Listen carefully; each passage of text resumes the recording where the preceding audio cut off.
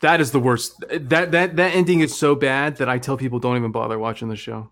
Oh, come on. Oh, absolutely, yeah. No. They spend the entire show explaining why Ted, who is terrible, by the way, shouldn't be with Robin, and then he ends up with her. It makes no sense. No, I disagree.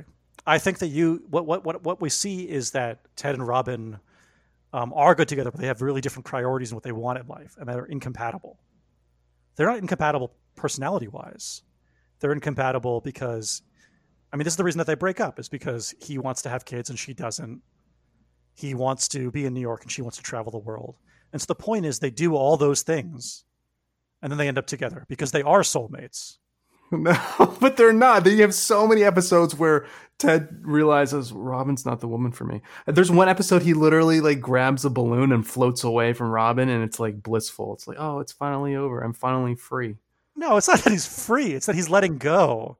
It's art.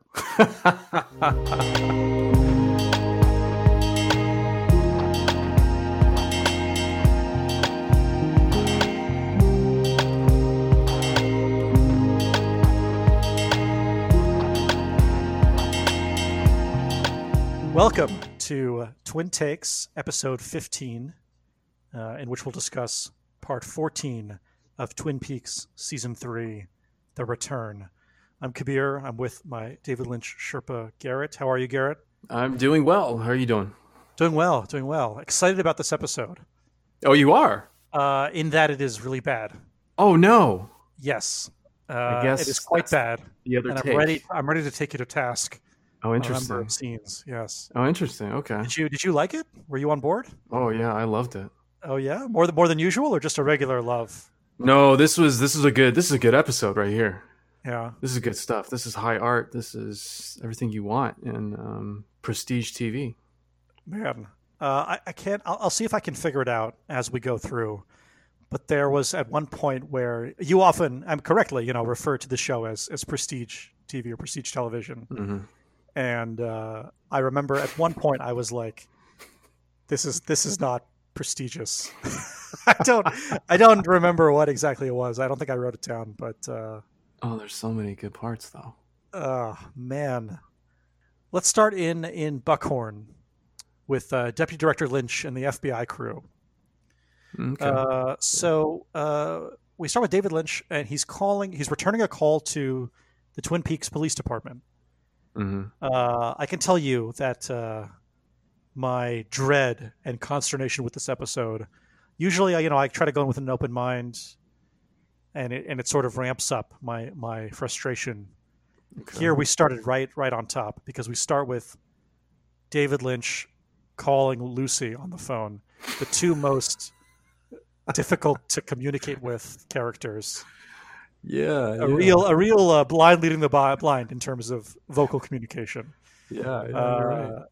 So we get a lot of David Lynch yelling into the phone and Lucy going on random tangents, very confused. Eventually, there's no substance here really. Eventually, David Lynch gets through to Sheriff Truman. There's one great long pregnant pause where Lucy mentions something, and Lucy makes kind of a joke. Yes. And David Lynch just stares. I think he's holding the receiver away from his mouth because he's yelling at it. Yeah. And he just kind of looks down and to the corner. And I can't tell if he's confused or if he's just purposefully waiting for her to connect him to her superior. I think he's shaming her for her terrible terrible anecdote. He's like, I'm the goddamn deputy director of the FBI. Like, transfer the call. Truman tells Lynch that he's found missing pages from Laura Palmer's diary, and there's reference to two different coups. Yes. Lynch says, "Okay, I can't share any information about the ongoing investigation, but this is very, very helpful." Right. So sort of shows to Truman that he's kind of on the right track. Yeah. I was kind of anticipating that there would be more coming together, that maybe actually now my memory is failing me. Does this happen too? Does Lynch say he has to go to Twin Peaks? No, I don't think Does that happen? does. No, I don't think so. So it is. Yeah, I mean that's a valid criticism, right? That No, I don't even mean to criticize. I honestly can't remember now. I feel like I think that he had said that he wanted to go to Twin Peaks, but now I'm not sure. I don't think so because he might have, but I think Diane will reveal information that will compel him to want to go to a different city before Twin Peaks. That's what it is. That's what it is. Okay. But there would be tension there, if there's two competing Coopers, as we know about. Yeah. But neither one are in Twin Peaks now, so. So Lynch says, "Thank you for the information. Needless to say, that's very helpful. Very helpful." Yeah. And Truman says, "Okay." That's kind of the end of that conversation. Yeah. We cut to Miguel Ferrer just doing another data dump. We've had a couple different scenes where members of this team just deliver like a lot of backstory and exposition about the Blue Rose. Yeah, there's a lot here. Yeah. He describes the situation that is pretty crazy for a number of reasons. Mm-hmm. He talks about the first case on that sort of was the genesis of the Blue Rose task force. Mm-hmm. Two police officers are called in to investigate a shooting, and the victim is a woman named Lois Duffy. Mm-hmm. They open the door, and they see Lois Duffy is a gunshot victim, and she's bleeding out, and there's another woman in the room. And the woman who was bleeding out says, "I'm like the Blue Rose." Yes. And then she dies and disappears. Yes. They realize the other woman is also Lois Duffy. Yes. And they say that, and then Miguel Ferrer is like, "Hey, I know what you're thinking. Lois Duffy does not have a twin." Yes. I like that because that was, like you said, it's like your logic puzzle twist that they always hit you with. That's right. Yeah.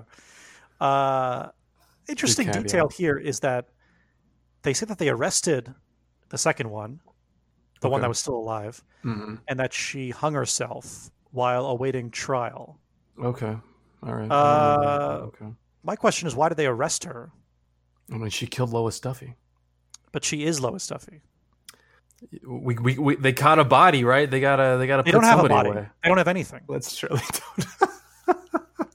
Maybe she's, awaiting trial for, I don't know, obstruction of justice. I don't know. Sounds like double jeopardy to me. No, well, Ashley Judd is in this film, so that's true. Yeah, it's confusing. But did you catch? I feel like it's a serious miscarriage of justice that these two officers, and I do know who they were. Yeah. It was Cole and Jeffries. Yeah. Which leads me to another question. Bowie and Lynch, huh? Man, Bowie and Lynch sounds like. How about that ride along? An amazing cop drama that I have to watch. Yeah. On TNT, Bowie and Lynch.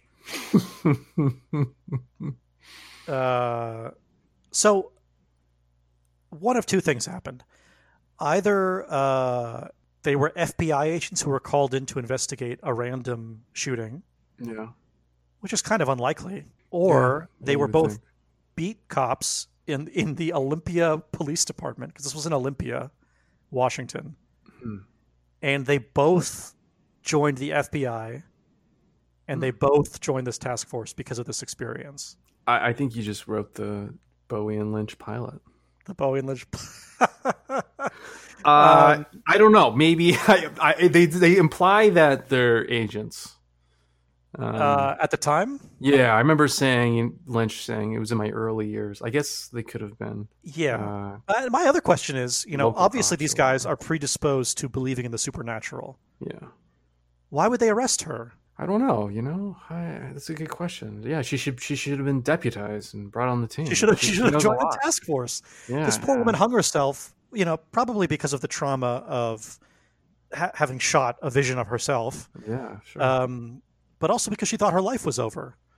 Yeah, I mean, just like poor Matthew Lillard, whom everyone has forgotten except for me, who's rotting in prison for a crime he did not commit. He's not rotting in prison. His head was Oh, that's right. caved He's in. dead. I forgot. Yeah, no, the homeless. He was killed in police custody. Yeah, Man, no. if the ACLU gets a hold of this unit's track record, Yeah, all these people that should have been exonerated are dying in police custody. it's true. Yeah, This is very suspicious. You're right. Yeah, you make a lot of good points. Any, and I'm really belaboring this, but I just thought it was so funny. I mean, the police arrest her, and they're like, "Okay, what are you bringing in for? Murder? Who did she murder? Herself? What? She killed someone who looks just like her." And I know what you're thinking. She does not have a twin. A twin, yeah. All right, well, let's we're throwing this up the chain. Where's the body? Oh, the body disappeared, and the only witnesses were the two police officers who arrested her and the suspect. I mean, did she interfere in the investigation in any manner? She did. Well, book her for obstruction of justice. She's going away. That's what went down. Man, well, this was Olympia, Olympia crime. Miguel Ferrer is explaining this to Tammy, and then he says, he says, what question do you want to ask me? Which I personally hate, but whatever. He's being Socratic about it. Tammy says, what is the significance of the blue rose? I know, this is really condescending, right?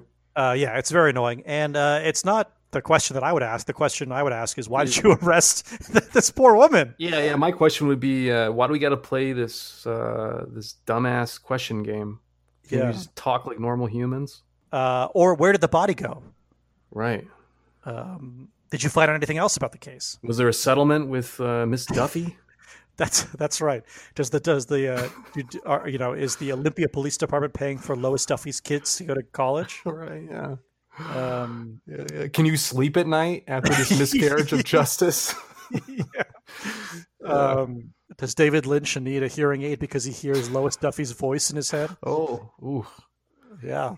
We can get heavy. Yeah.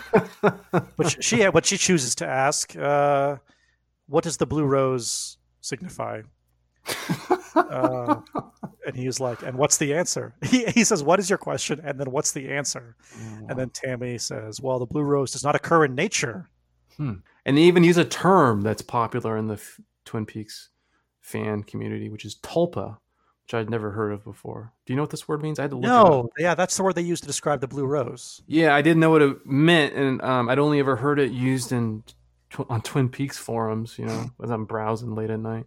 Yeah. And I guess it's a term used in some sort of, it's like a mysticism thing or something. It means it's some sort of, it's like a doppelganger, essentially, that's been created to impersonate someone who is living. Oh. Which is essentially what Dougie is, right? It's the same thing with Cooper. All right. Lynch comes in and says, coffee time, and gives a little thumbs up.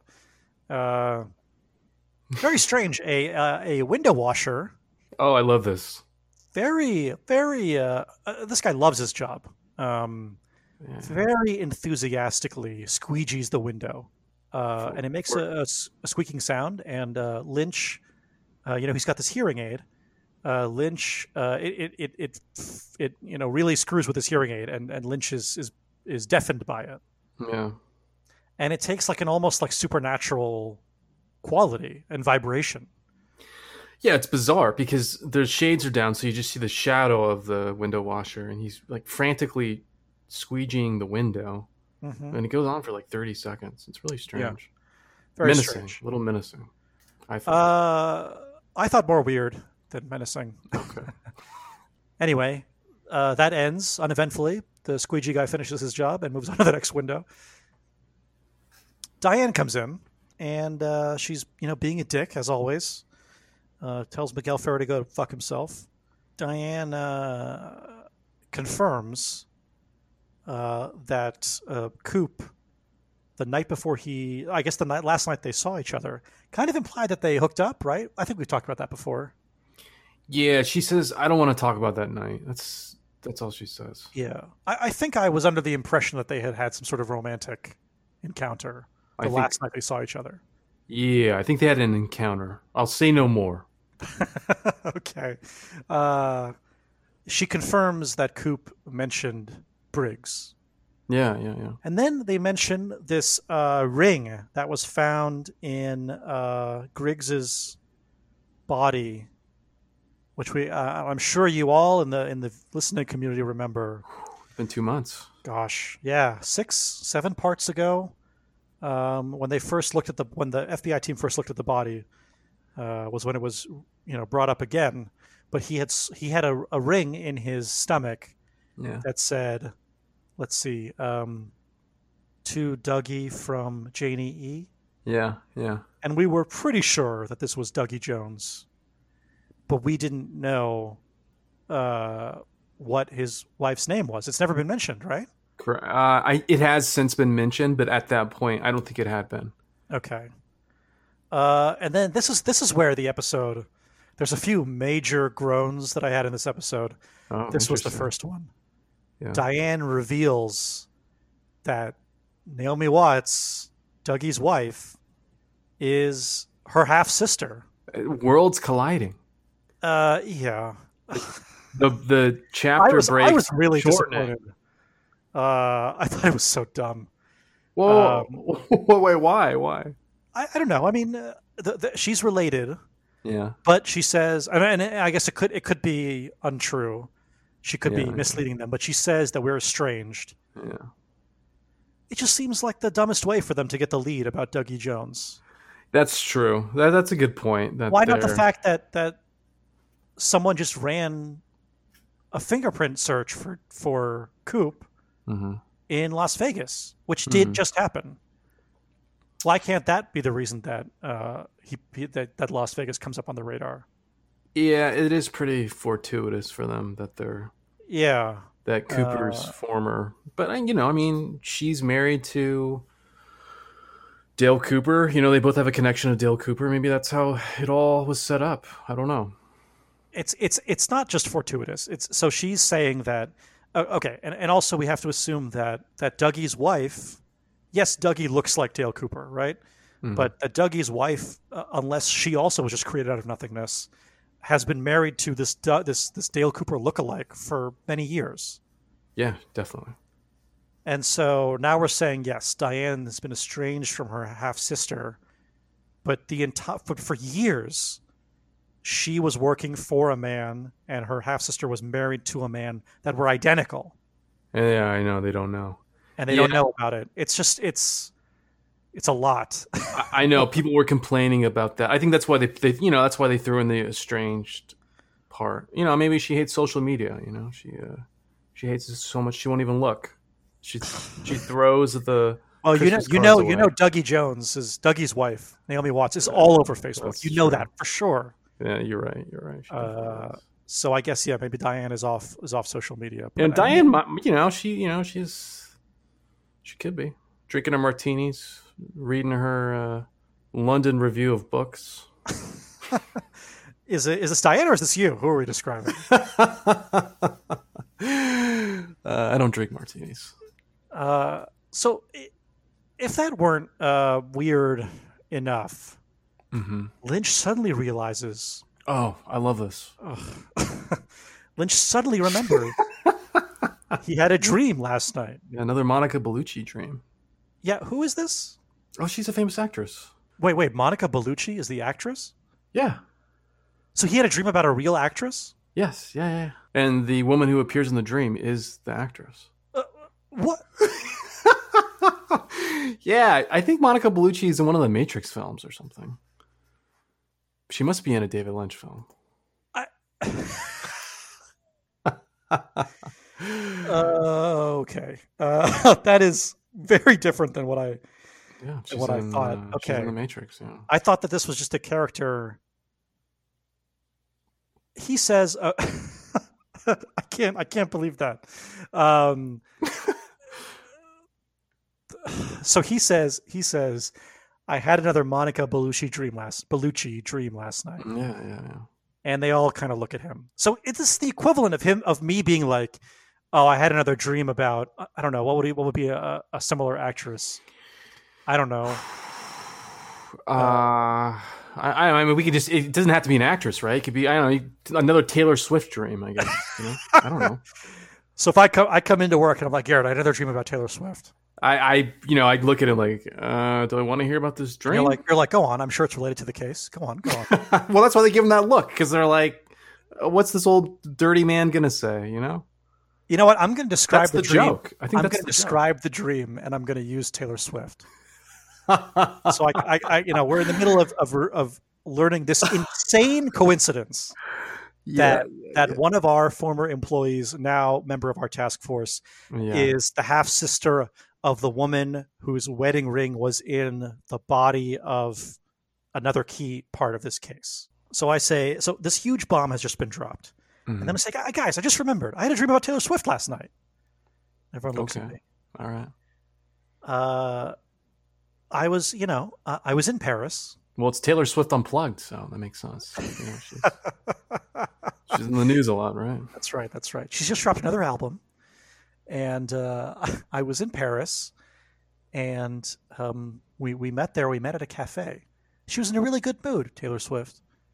Mm-hmm. And she looks at me and she says, "We're like the dreamer who dreams and then lives inside the dream." And I remember being very interested in what she had to say. Yeah, I don't know that Taylor Swift song. But then she says, well, hold on. Then she says, but who is the dreamer? And I remember feeling a great sense of dread when she said that. And then she pointed behind me. And I turned and I turned around, and it was me, younger, listening to my first Taylor Swift album. Now, at this point, it's not useful to talk about Taylor Swift. Basically, he looks back, and he sees scenes from Fire Walk with Me.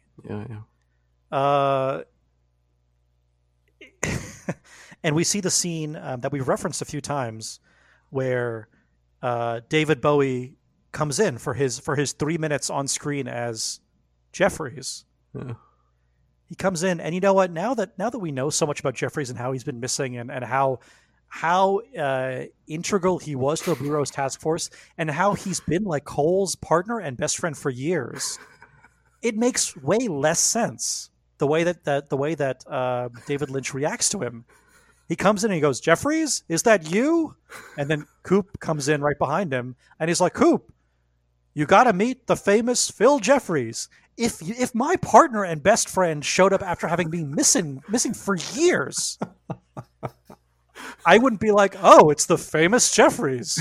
Well, look who just decided to walk in. I'd be like, "Where the fuck have you been, man? What's going on?" Yeah. Well, that's why he's deputy director and you're not.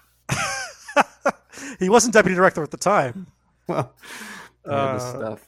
And so, the devout followers of Twin Peaks and Twin Takes will remember, of course, from our very first episode, that David Bowie walks in. He says a couple weird things, and then he leads them all into a hallucination in the Black Lodge, and then disappears. And some people remember him being there, and others don't. And so now that present day.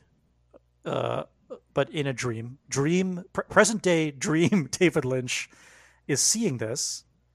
He remembers that Jeffries was there.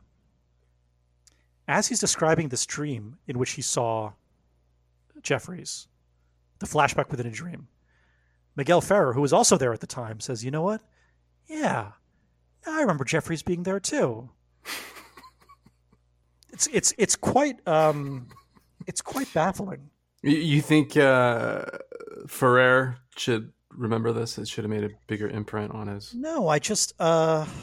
It's just that there's so many. I don't even know what I want. It's just not this. It's not. This is for people who haven't seen Firewalk with Me. To be honest.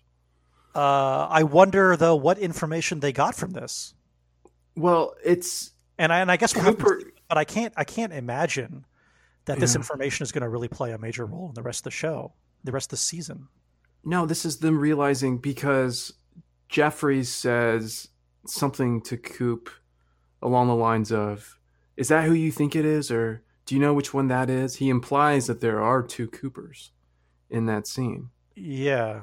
Which is why Lynch, when he receives the phone call from Truman about two Coopers, it recalls this dream he had, which recalled the event that took place more than 25 years ago. So. This is probably 30 years ago. But what Jeffries said, it wasn't that clear. It was something more like, "Do you know who that is?"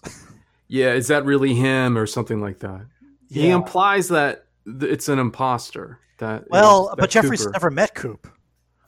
Well, I mean, that's what we think. But he's been living in this Black Lodge along with Cooper now. Oh, we know that, but Lynch still doesn't know that. Well, that's the genius of the show. Oh, how can Lynch?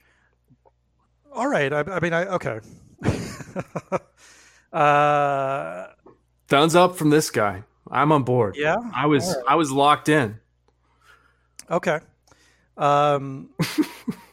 So basically, based on the information that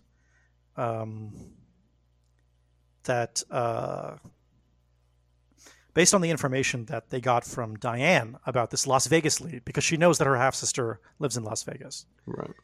They decide that they want to get the Las Vegas FBI office, field office, involved. So they call the Las Vegas FBI group and they say, "We need all the files you have on Douglas Jones." They say, "Okay, we're on it," and then they hang up. And the two Las Vegas agents have this exchange. I'm going to play a very brief clip for you. Oh, I'm glad you did this. This is a great scene. This is definitely top 5 funniest moments in the show so far, I would say. There's 23 Douglas Joneses in the greater metro area. Yeah. How are we going to find the right one? Wilson, how many times have I told you? This is what we do in the FBI! So that was the sound of him randomly banging on the table and freaking out at Wilson, the subordinate, for daring to question that they might not be able to identify which of the 20-something Douglas Joneses in the Las Vegas area it is. What's also funny about this is Lynch could have given them more information. They know the name of the wife. That's true. Good point. Yeah, that would have helped. Which is just a little aside, whatever. But it's really funny that apparently it's a very hostile work environment at the Las Vegas FBI office. So apparently they're going to go to Las Vegas, figure out what's going on there. But are they? I mean, I don't know if that's clear. I think they can go either way. But I guess they might not go. You're right. Yeah, that's up in the air. But they have some leads. Now we get to the bulk of the episode, which is the Twin Peaks Police Department and their goings on. Oh yeah. You'll recall that they are investigating a lead that was left by Bobby's father, who was Briggs. Yep.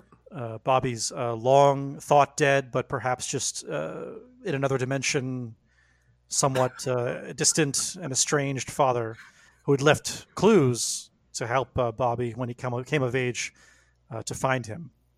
Yes. They start by I know really doing my boy dirty.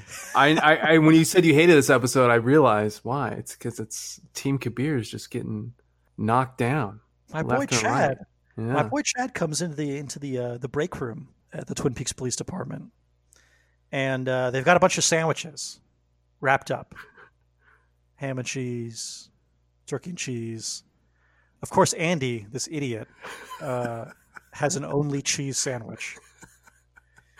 Hawk calls him out. Yeah, Hawk is like, "What's wrong with you?"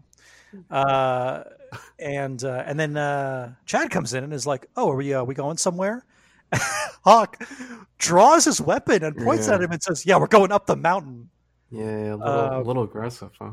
And then the other two police officers grab him and handcuff him. And Chad says, "What's going on?" And he says, we've been watching you for weeks."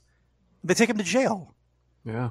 Where's the this is not a legal arrest. Where's the due process? So where's the Miranda rights? Where's the Miranda warning? Where's the what charge? I mean, we know Chad is a drug dealer. Yeah. Well, they Chad knows that too. But you can't just say, you know why you're going to jail, take him away. And then things get worse for Chad. Oh yeah, they do. We'll have to talk about the Woods first. Because of the characters that they bring back. Oh, you're right. So they do go up to the woods. They follow Bobby. He leads them to, what is it, the Jackrabbit's Palace? Yeah, that's right. Which is like a cool looking stump. I'm sure young Bobby was really into it. And he said, my dad always said, don't ever wander around here without him. And you know what? Finally, someone referenced the explosion that happened in this area. They're like, yeah, we don't really come around here. And Bobby's dad's like, secret government research facility exploded 25 years ago. It's the first time that someone's mentioned it. Yeah, they did mention that. I was just kind of bothered by the parenting. I take my son on trips around this like haunted alien demon plane area that I'm and they ask him, I don't know about that. They ask him, Bobby, did you ever go into like the secure government facility? And he was like, yeah, once when I was a kid. I mean, I don't know if it was Bring Your Son to Work Day at the Blue Rose investigation facility. Doesn't your kid want to learn about how we're opening a portal, how we may or may not, release true evil into the world? Yeah. And he had memories of it too. Yeah. Vague memories. Yeah. Saw a bunch of computers. That's right. Yeah. So they follow the instructions. They come to a bunch of smoke, sounds of electricity, Uh-oh. They get there, and there's the woman that we've seen in Part 3. When Coop Prime, we haven't talked about Coop Prime in a long time. When Coop Prime left the lodge, basically he goes in, he talks to a woman, he leaves the facility, he sees Major Briggs's head float through the space. He flips a switch, goes back downstairs, and then the woman is replaced by a different woman. Yeah. That's as quickly as I can summarize the insanity of Part 3. The first woman, her face was she was blind, and her face was all cut up. Yeah. It's the same woman now. Yeah. Who's now topless. Completely naked. Actually, completely naked. Yeah. We see the top half of her body, but she is in fact completely naked, and is all cut up, and is not only not speaking, but making like very guttural sounds. Like she doesn't know English or can't pronounce anything. Yeah, like clicking noises, almost like she's trying to echo. Yeah, I wonder if she maybe her tongue was cut out or something. Maybe she's deaf. Yeah. Yeah, maybe she's deaf. She's blind and deaf. I don't know. Never learned how to speak. Who knows? Yeah. But she's kind of laying there, and it's implied that she's very weak. And then they're all kind of looking at her. They're not really as freaked out as I would have thought they would have been. Yeah, I had the same. They're taking it in. Andy is somewhat concerned and like holds her hand. Yeah. But no one is like, "What the fuck? Who are you?" Yeah. They're just kind of like, "Okay, all right." And then, well, I don't know if it's okay. All right. Well, they're primarily just taking in the scene. They're just kind of looking at her. Yeah. They're not acting as law enforcement officials who have stumbled across a woman disfigured in the forest. Yeah, you're right. And then they look up in the sky, and swirling effect sort of starts. Look who's back. It's old Sky Vortex. The Sky Vortex opens up. You see some images in there. And this is my second great frustration. Of all the people... Oh, no. This is important. Of all the people to be sucked up into the Black Lodge and to receive information and guidance from supernatural beings... Why does it have to be Andy? Why? The dumbest, least interesting person. He knows his timepieces. Yeah, that's right. He gets sucked up into the Black Lodge, or not into the Black Lodge, into some otherworldly place, the place where the giant lives. Yeah. This is the figure that we've been calling the Giant. He's just a very tall, bald, strange-looking man. Yep. There's a lot of Black Lodge-esque things here, items appearing and disappearing. Andy looks up and sees kind of like a summary of Part 8.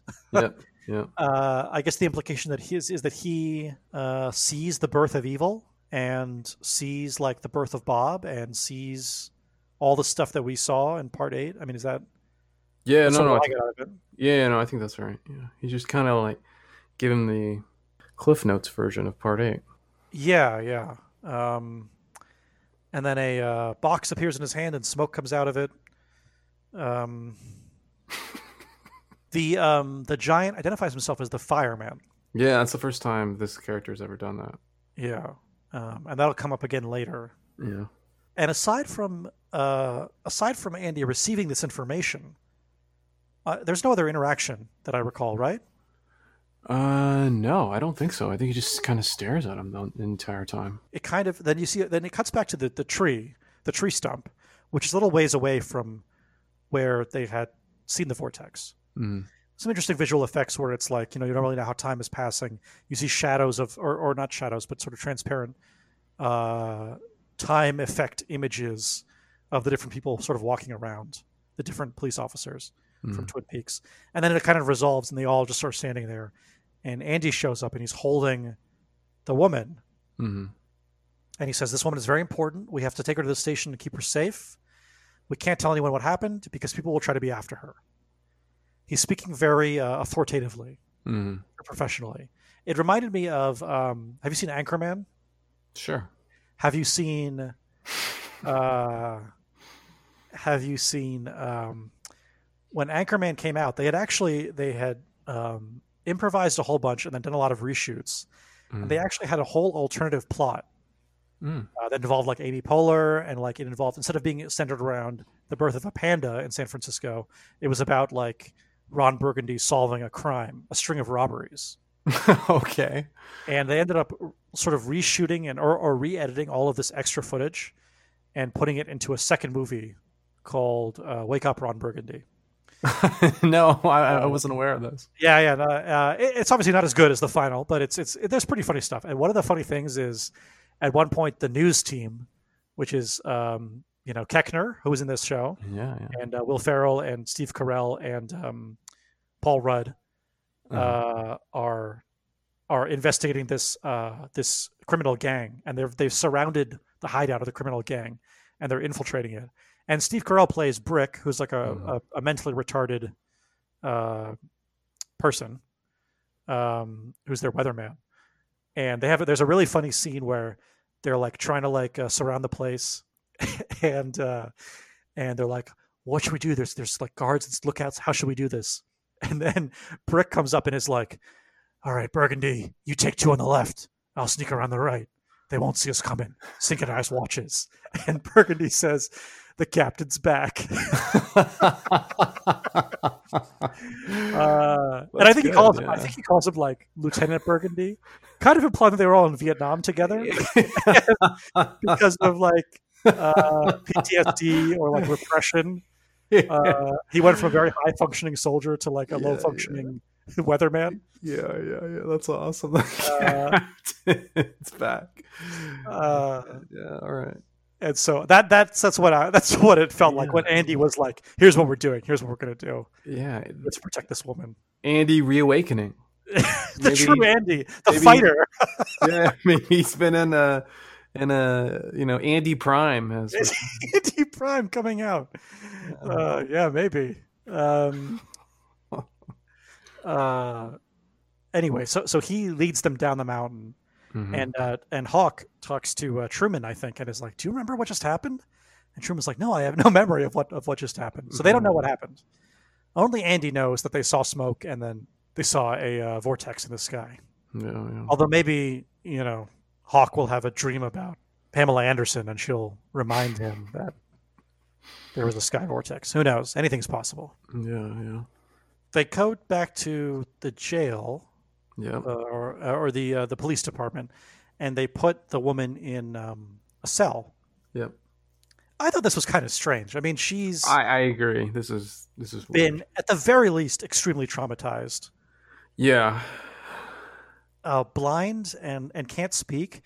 They put her in a cell for her own protection. I mean, in this situation, don't you put her in an unused office? Yeah. And then post a guard or something? And they try to help her. They put her in a cell, they lock it, and they leave. yeah. They leave her with Chad and this alcoholic vagrant. Yeah. Very strange scene happens. Oh, so good. The woman, as we talked about earlier, is unable to form cogent sentences. Yeah. Speak words, and she's just making noises. The drunk guy, who is like poorly bandaged and like openly bleeding from the mouth. Yeah, he seems like he could be like a zombie.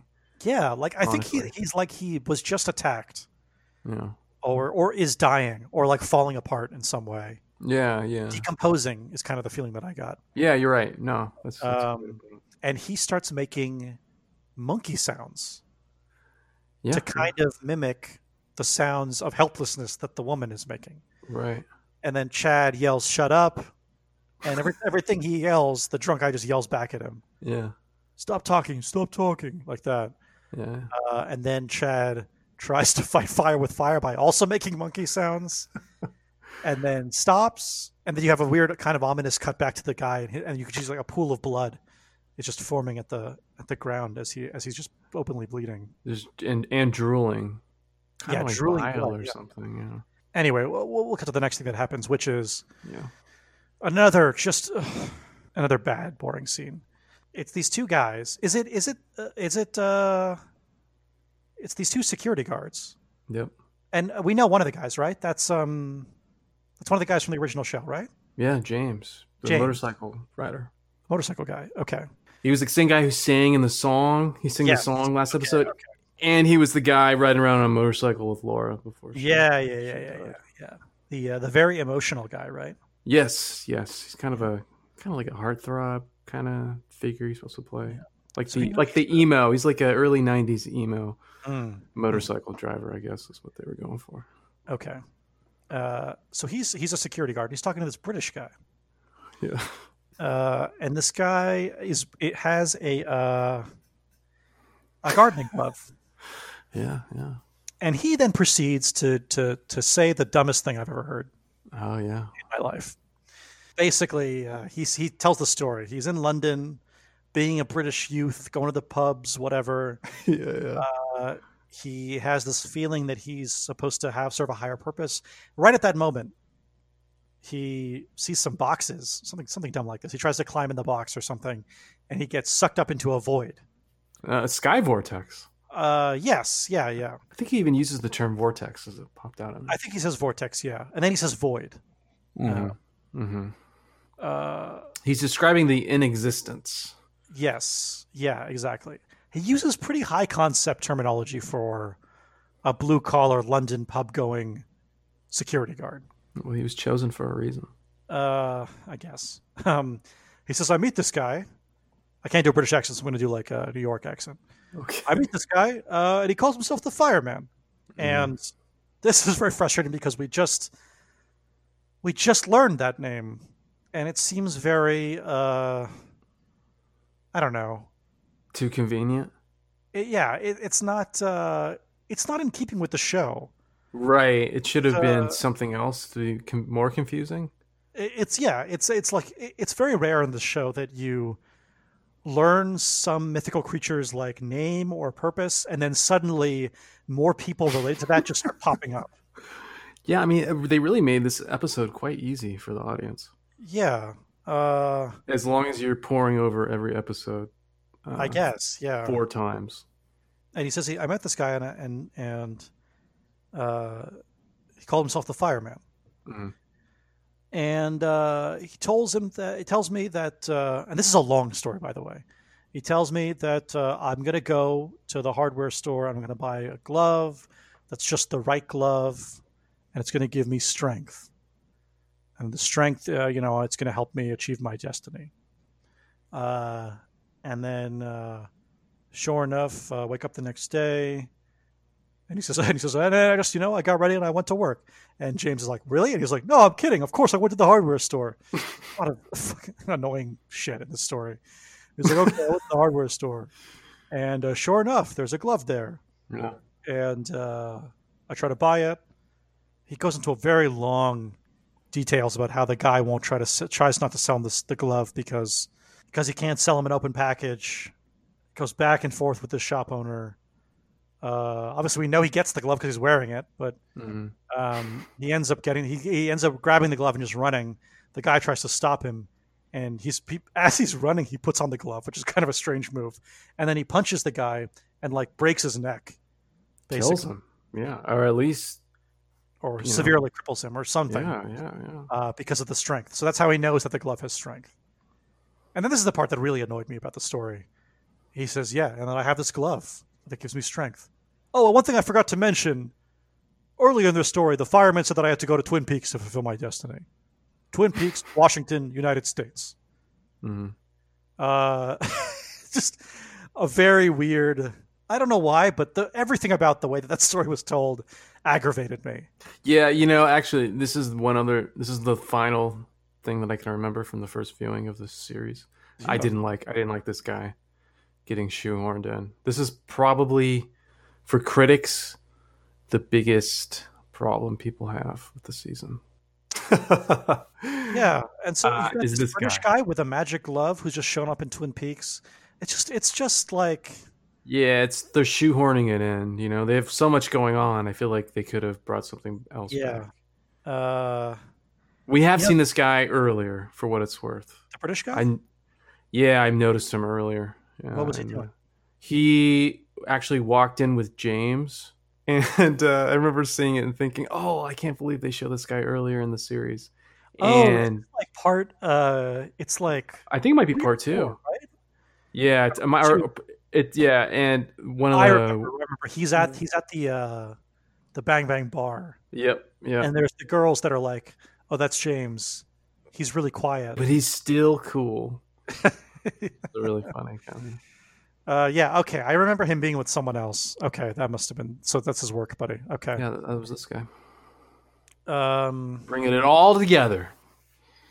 I guess. And in fact, in this episode, they're talking about going to the Bang Bang bar. I know. I had the same thought. Does this happen before? I mean, I guess it doesn't really matter because nothing happens after that scene that we see. Right. Anyway, this whole magic glove story, it's honestly, it's like the dumbest thing I've ever heard. It might have been when I was watching and I was like, this is not prestige television. This is like a villain in The Flash on the CW describing his origin story. This is so dumb. Exactly. Yeah. I had the same. Gardening glove? Oh, just wait.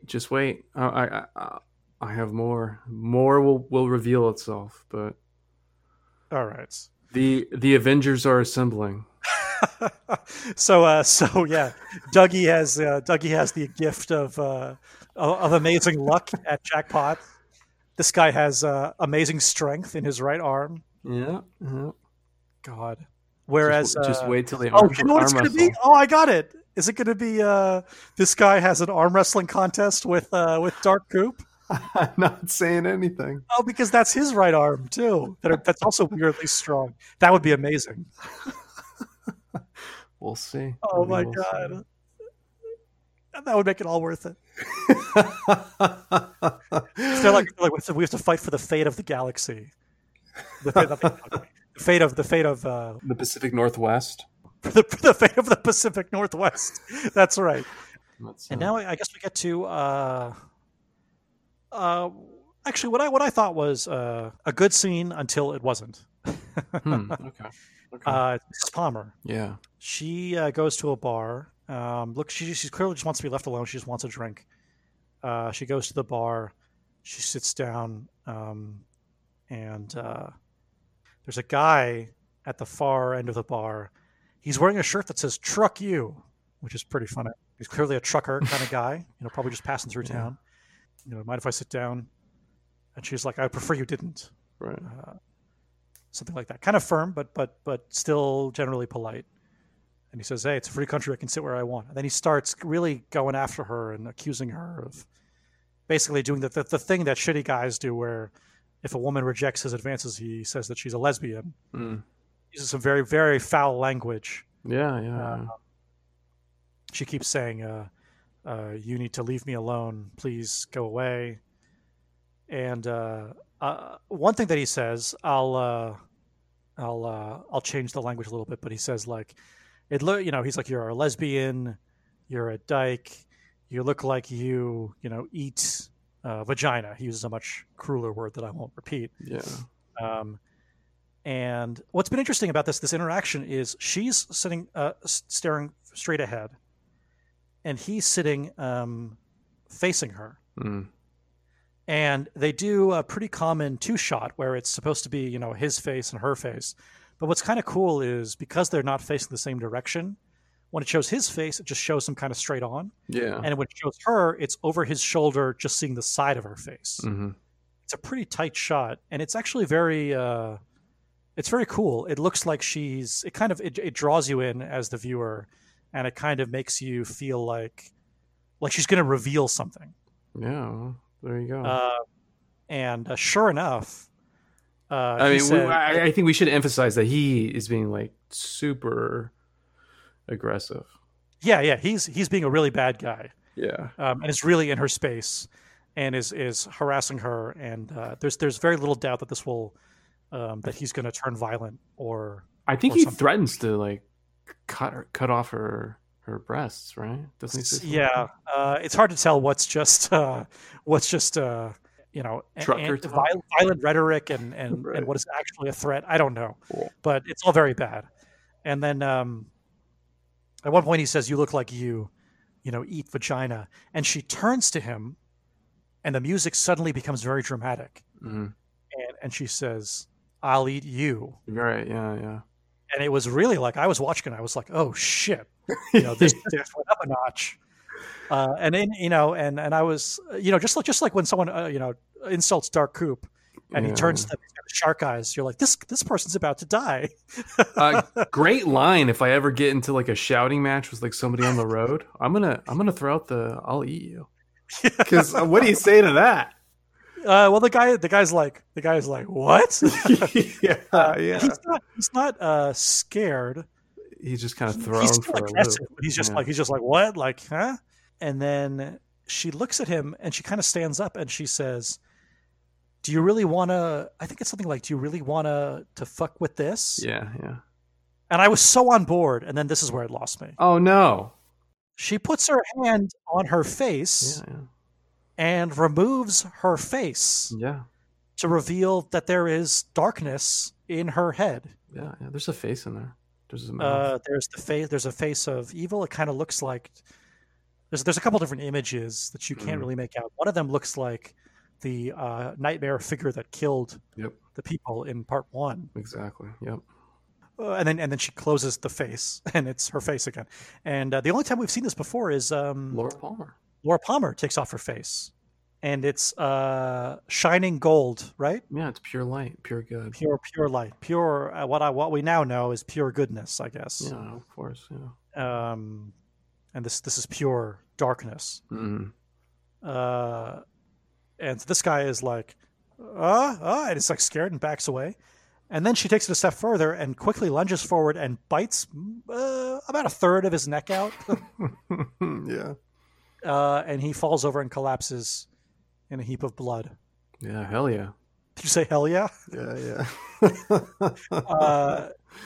And then she screams. She kind of reverts right back into regular Mrs. Palmer. Yeah, smart move. For a second. Or maybe she's unaware, right? Well, I guess the next scene proves that she is. Yeah. At first I thought that maybe she had lost control of herself. Right, like she had disassociated from the event or something. Yeah, but then it kind of seems like she knew what she was doing. Mm-hmm.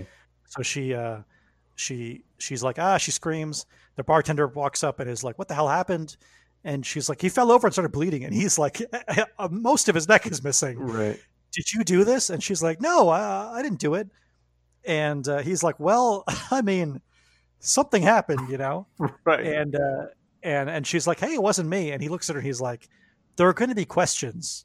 And then she suddenly becomes very tough and cold and looks at him and very kind of wryly says, "Nah, it's a mystery." Yeah. And he kind of freaks out by that too. Yeah, smart move. Get the hell out of there. Yeah. yeah. The police aren't helping. They're off on their Sky Vortex That's right. tour. Most of the police department is gone on their hike. Yeah, that's right. Yeah, it's Friday night. They're probably out hiking again. Yeah. Yeah, and then they'll say, guys, where were you? We called 911. Someone's neck got bitten off, and they'll be like, well, we don't really remember where we were. We were out for a hike, and then Andy found this naked woman and just put her in jail, and I don't really know. Yeah. So I'll say just like with the Matthew Lillard stuff, I thought it was really well shot, very good acting. It really draws you in. Yeah. But then it has to go all Twin Peaks, and she has to remove her face and reveal. Yeah. Like, why can't she just be evil with her tone? Like this woman can. Yeah. I don't know, because she's. If this guy was like, I'm gonna fuck you up or whatever, and she says, I'll eat you, and he goes, what? And then she looks at him and says, do you really want to fuck with me? And he and something, and the guy just like gets scared. I'd be like, whoa, she's like kind of evil. maybe even give her like some like shark eyes, Yeah. a little more subtle than she. I mean, and also, why does she do this? Why does she take off her face? Yeah, because she's showing him. This is who I am. This is who I am. This is who you decided to fuck with. I'm going to enjoy getting to destroy you.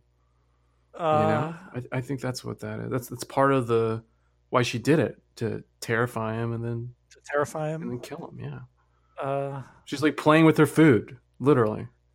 Yeah. Okay. Yeah, I mean, she's evil. For someone who's like undercover evil, it seems like a. I mean, it's a little risky, but she was into it, just like Bob. Yeah, I guess she's like the female version of Bob.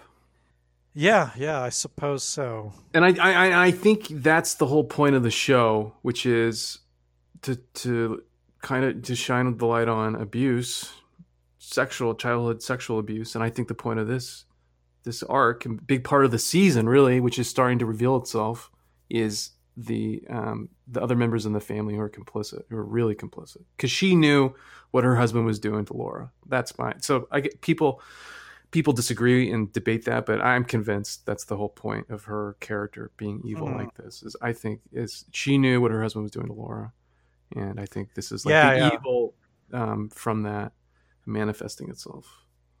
Do you think is it sort of developed over time? Because I didn't get the sense that she was right Bob level evil. Yeah, I think that's the argument.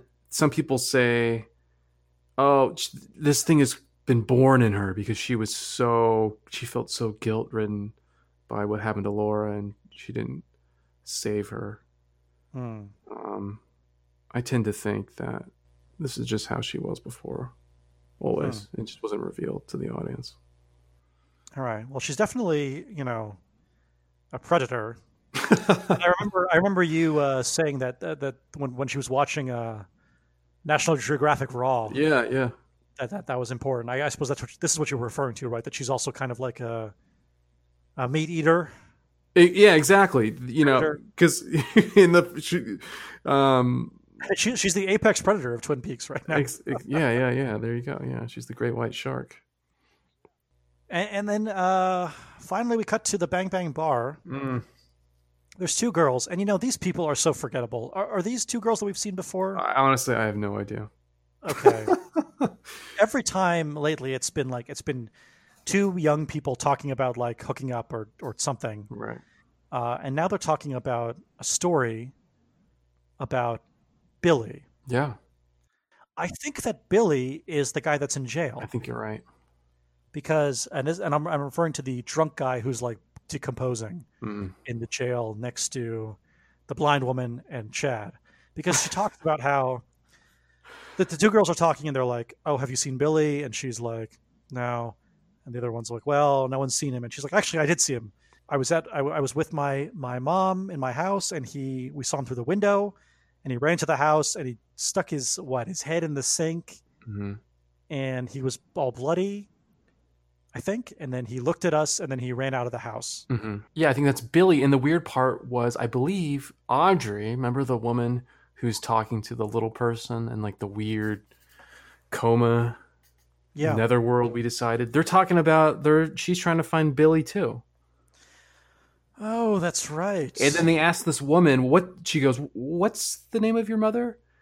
And the woman who's telling this story about her uncle named Billy says Tina, which is another name that Audrey used. But then her interlocutor, this other woman, kind of looks at her like, I think you're lying to me kind of look. Yeah, or that the name is very suspicious or it means something to her. Right. So I don't know what any of this means. Okay. You're right. Those are the same names. Right. So presumably this is the same thing, although we had kind of agreed that Audrey was in a dream state. Right. And I was pretty sure that none of those people or storylines were real. I was convinced of that too, because I just kind of blacked all of this out. I'm trying to rationalize, what is the purpose of this? Is this a spoof of Twin Peaks? It's a bunch. Is it a spoof of season 3? Because it's a bunch of interlocking characters who have weird violence occur to them. It's the Twin Peaks within the Twin Peaks. I mean, it kind of is. And that was the episode. That's it. Yeah. What did you think? Lay it on me. Oh, I mean, I loved it. I had some faults with it, but they were kind of easily explained away by just this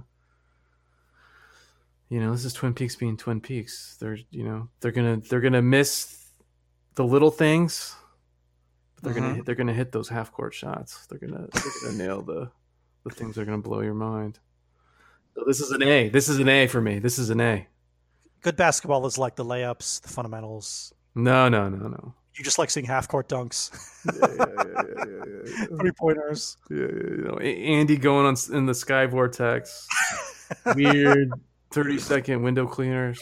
Oh my gosh. Just dropping them from all over the court. And I'm loving it. Yeah. You said A, is that right? Yeah, A. Yeah, I'm giving it an A. It's not it's not quite, it's not like the other A's. This is the weakest of the A's I've given. The weakest of the A's. Yeah, but this still more than A-. Still more than A-, yeah. Oh gosh. I loved it. Okay. So what do you think? For me, I'll say D. Wow. Yeah. That's kind of what I thought. I thought you would like it more than others, but you seem so down on it. You started with, I hate it. Yes, I really did. And just sort of going over what we talked about. I think your hate is compounding week by week. I'll tell you why it's not an F. It's because the way that they did the Mrs. Palmer. Yeah, that was so good. Even just the first half of it was really like, this is like, stuff that I would expect to see in like great movies or like great TV. It's like these cool camera angles, this great acting, this like tension that they build. Yeah. They use the music right at the right moment. They don't pull any punches with the language. Yeah. You're watching Showtime, baby. This isn't CBS. Yeah. And you're like, something's going to happen to this guy. What, is she going to collapse in like a PTSD? Is she just going to scream? Is she going to run away? Because she's been a very weak character so far. That's true. Yeah. And then she turns and she says, "I'll eat you." And then it's like, she turns, the music turns, the scene turns all together. And I was like, oh shit. Yeah, this is it. I was so into it. And then she takes her face off.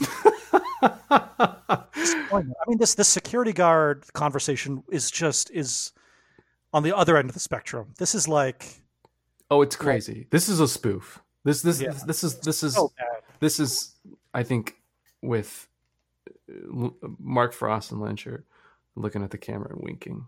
It was. That's the only way I can explain it, because it's completely insane. Yeah, honestly, a D is pretty generous. Yeah. So what did our good friends at AV Club have to say? Yeah, they weren't quite up there with me, but A minus.